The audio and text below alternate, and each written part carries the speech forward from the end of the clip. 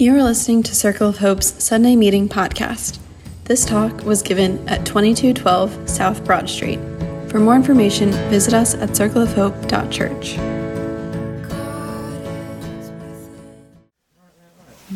Thank you, team. Thank you, God. Yeah, guys, there's seats. There's seats out front. Rory and Karina, come on in.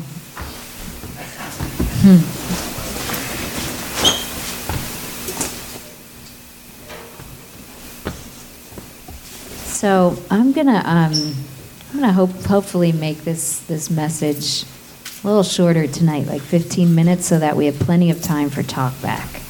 That's one thing we wanna really focus on in this new season, is like listening to one another. And so if you have that, because I think that's how the Spirit, we're talking about the Holy Spirit, that's really how the Spirit speaks to us, is through each other too. So if you have thoughts and ideas that are coming up for you as I'm speaking, please hang on to them and feel free to offer them to the community. So we're beginning this new season on discovering our spiritual gifts. And what do we mean by spiritual gifts?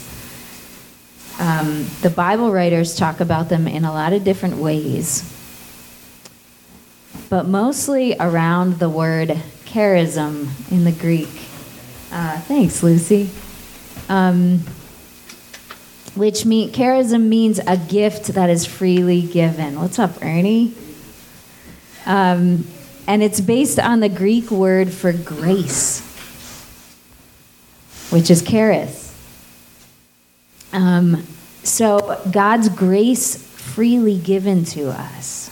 God's grace is the foundation and the essence of a life in Christ. And so a charism might be thought of like, a little droplet, a gracelet in this vast ocean of grace that God is inviting us into. And in our lives, these droplets are these tangible expressions. The gifts of the Spirit, or charisms, are like tangible ways, like capacities that God gives us to express this grace in the world. And they generally are ways that surpass regular human power. That's why they're called gifts of the Holy Spirit. And we can see them in 1 Corinthians 12, 1 through 7, that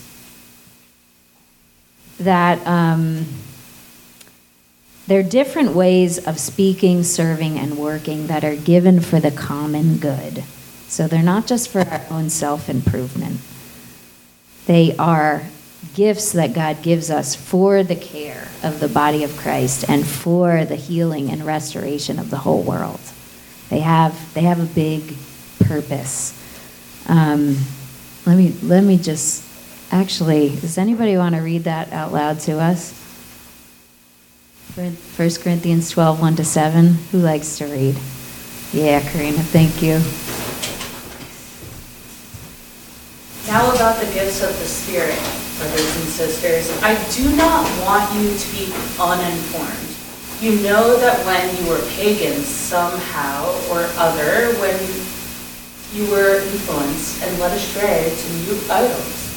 Therefore, I want to know that no one who is speaking by the Spirit of God says, Jesus be cursed. And no one can say, Jesus is Lord, except by the Holy Spirit.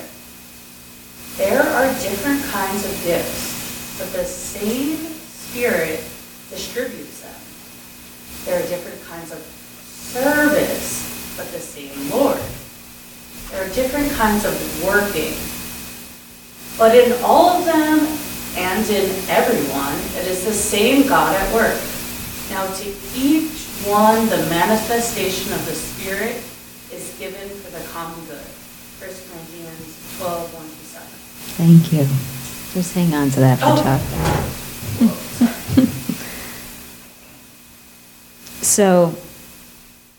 So these are ways that the Spirit of God works in and through us for others. And they might involve natural aptitudes that we have. Like, I hope you have gifts and talents, whether it be, teaching, or maybe you're really good at administration. I know I am not. But the Spirit of God in us elevates that capacity to a level that's beyond our normal talents.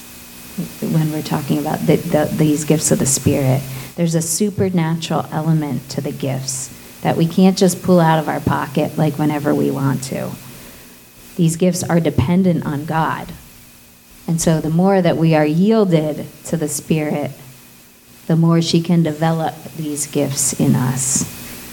And I think that's exciting because God can do really amazing things in and through us beyond what we might think that we can do. When we know that we need him, when we're reaching out. And I think we find that he's not limited by our capacity. Like Paul wrote in the next chapter of Corinthians. Can you give that to us, please, Liz? Thank you. Oh, yeah, you're right. Oh, okay. I didn't put on a slide. I'm sorry. Let me read it to you. Paul wrote in his next chapter, "When I came to you, I did not come with eloquence or human wisdom, as I proclaimed to you the testimony about God. I came to you in weakness, with great fear and trembling.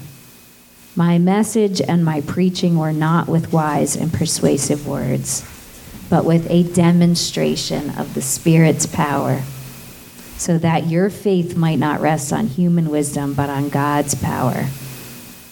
And so there's no limits. There's no limits here. Did you ever feel like God told you to do something that was nearly impossible? I know I feel like that almost every day. And I've come to embrace, on a good day, I can see that as a good thing, because it's beyond our capacity. If it's beyond our capacity, then we need God's power.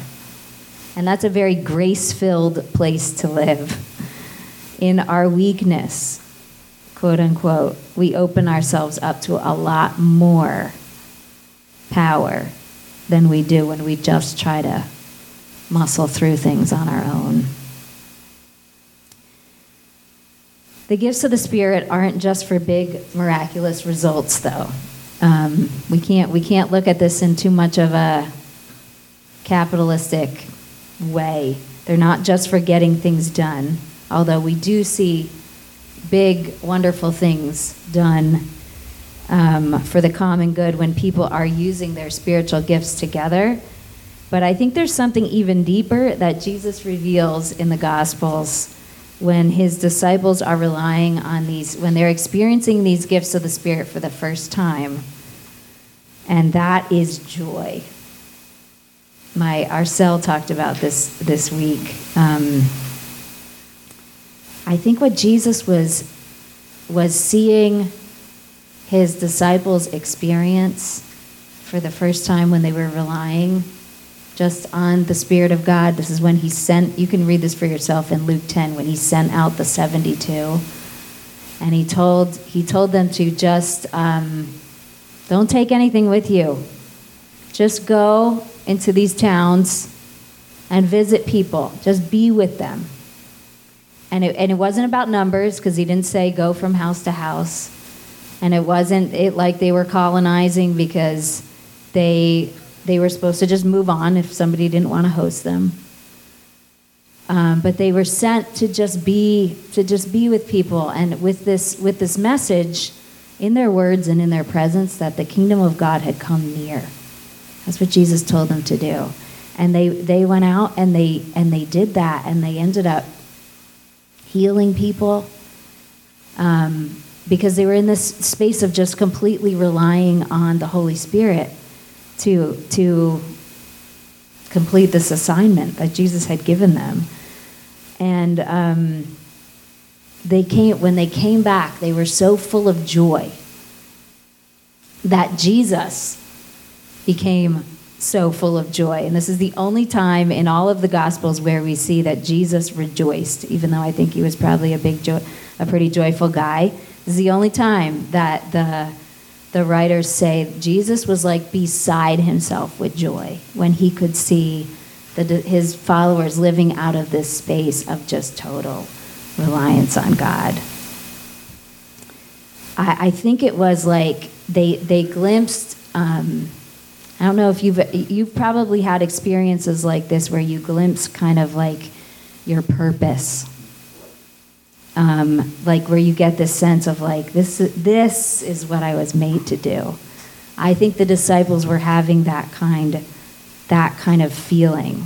They were connecting to this. They were realizing that they had this deep connection with God kind of flowing through them.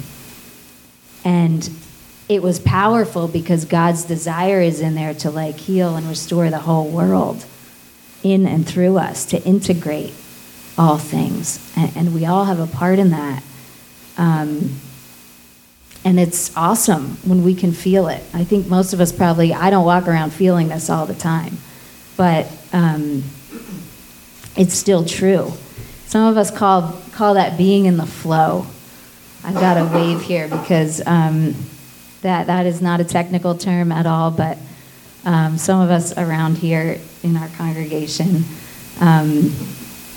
talk about that feeling of like knowing that you're connected to God and seeing good things happen out of that when you're just kind of trusting, just kind of being in that space and trusting God and doing, the next right thing. Stepping out in obedience, abiding and trusting, and then something great happens that you can point to and say, wow, oh man, that couch, I'm so sorry, Karina. No, it's a janky old couch. Luckily, there's seats behind you can move to. I'm so sorry about that. We will fix it. But Jesus himself had this wow moment, like in this moment where he saw the disciples living out of that space where they were using their gifts and recognizing that the kingdom of God was in fact near to them. They brought the kingdom with their presence, and it had this healing capacity. And it was a humble space, because they're just relying on God to help them. So they're receiving as they go along. And so that's why I want to talk about spiritual gifts, is because I think that there's an essence to our lives, these lives of faith, that we'll never experience if we just try to work ourselves into it. If we just try to be good enough or smart enough and do it on our own. I think it comes from this space of like surrender and obedience, reaching out to a power beyond our own, knowing that we're connected, and being willing to receive God's goodness in us and simply share that goodness with others. I think that's how we glimpse joy. So let's get back to 1 Corinthians 12 and see how the Spirit specifically gets expressed in us. Karina, you want to read that one again? Now to each one the manifestation of the Spirit given for the common good. To one there is given through the Spirit a message of wisdom, to another a message of knowledge by means of the same Spirit, to another faith by the same Spirit, to another gifts of healing by that one Spirit, to another miraculous powers, to another prophecy, to another distinguishing between spirits, to another speaking in different kinds of tongues, and to still another the interpretation of tongues. All these are the work of one and the same Spirit, and he distributes them to each one just as he determines. Just as a body, though one has many parts, but all its many parts form one body, so it is with Christ. For we all are baptized by one Spirit so as to form one body, and we are all given the same one Spirit to drink. 1 Corinthians 12:8-11. Thank you. So, to help us understand what Paul is naming here, and I don't think this is any kind of comprehensive list, by the way. I think there's a lot more gifts that you might discover that you have or that others have that aren't named in the Bible. I'm not sure the Bible is like a comprehensive collection of all the great things that have happened and are going to happen. So we need to keep discovering. But to help us understand the ones that the Bible is talking about, we're going to classify them in 3 different categories for the next couple of weeks. Gifts of revelation, like wisdom, knowledge, and discernment. Gifts of power, like faith, healings, miracles, and gifts of speech, like prophecy, tongues, and interpretation. And in all of this, Paul goes on to the next chapter. Remember, 1 Corinthians 13 is all about love. He says the whole purpose of all of these gifts and how we work them out is love. If you're gonna desire to have any kind of gift, he said, desire love, even above faith and hope. That's the beginning and the end of God's nature and essence in us too. And I think that's the source and purpose of all these gifts. So this is not extra. One thing I think talking about these spiritual gifts can be scary because of, I don't know, they just get a funny reputation based on like how sometimes they've been played out and talked about. And so we can think they're either too weird or like woo-woo to talk about, or we can think that there's some kind of like add-on to the spiritual life. But I want to tell you, this whole thing about the Holy Spirit is not extra at all. It isn't some kind of add-on that good Christians get or something and that others don't. This is foundational and central in our faith. The supernatural work of the Spirit always has been and always will be. Remember the story of creation talks about the Spirit of God hovering over the unformed waters. And then the Spirit of God told Mary that she was going to supernaturally have a baby because the Spirit was going to come upon her. I love Henry Oswald Tanner's painting of the Annunciation. This is at the Philadelphia Museum of Art, nice and big, too, by the way, the original. But what happens to Mary at the incarnation, I think, is a foreshadowing of what happens to the entire early church at Pentecost, where God's Spirit is poured out. And that's why we're having a big potluck with other churches in the neighborhood on May 20th to celebrate that moment of Pentecost when the Spirit was poured out in a way that people could see with their own eyes and they could feel. And then we'll have our own potluck on the following Sunday on May 27th. But it's because this whole Spirit thing isn't extra. It's the essence of our faith. Jesus told his disciples before he ascended into heaven that they should wait in the city. because he said, you will receive power when the Holy Spirit comes upon you, and you will be my witnesses all over the world. So finally, what are we witnessing? What are we witnessing? When Jesus says we're going to be his witnesses, what are we witnessing to? What is the Spirit for? We already know it's for love, but love isn't just a concept. Grace isn't just a concept. Like, what are we really talking about? I think it has a name and a face in Christ, these gifts of the Spirit. And that's why it's so significant to me that when the Apostle Paul had his dramatic conversion moment, remember, he's going one way, he's doing his thing, he's persecuting Christians, and all of a sudden God stops him in the middle of the road with this bright light, and he literally falls off his horse.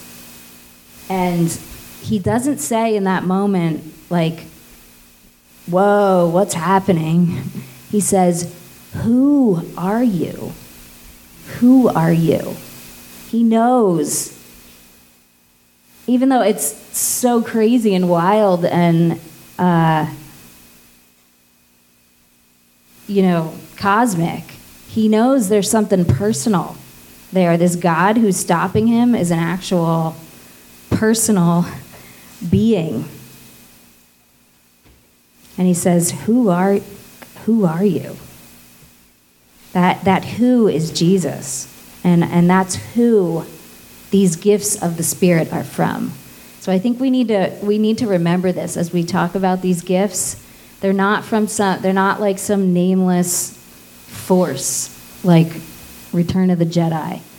They're like from a real person. They reflect a real person, the person of God in Jesus. All the gifts of the Spirit are reflections of the person of Jesus, the heart of God in us, and they help us know him. They help others connect to God. So these gifts of the Spirit that you have, by the way, and we all have some, I think more than one, they are connectors to Jesus and thus to our true selves. So no wonder they bring joy.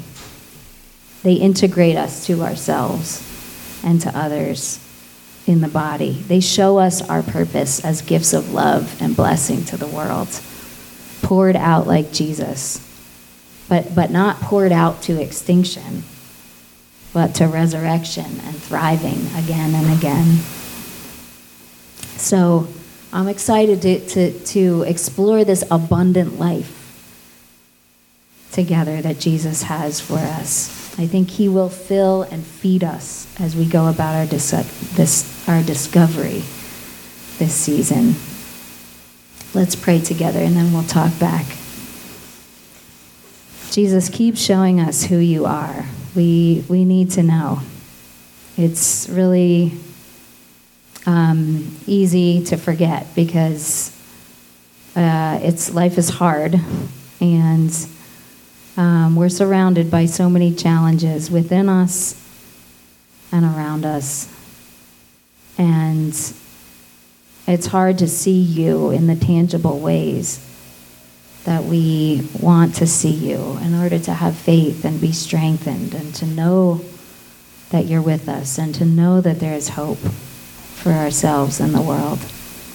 So I pray that you would show us this season. Show us our specific connectedness to you, each of us as individuals, and how our individual gifts bring us together and actually feed and encourage one another, how we need one another in order to be most fully alive. So reveal yourself to us, Jesus, this season, and we thank you for this time together. Amen. Thanks for listening to Circle of Hope's Sunday Meeting podcast. If you want to talk about it or get connected, visit circleofhope.church. You can also find us on Instagram or Facebook at Circle of Hope Net.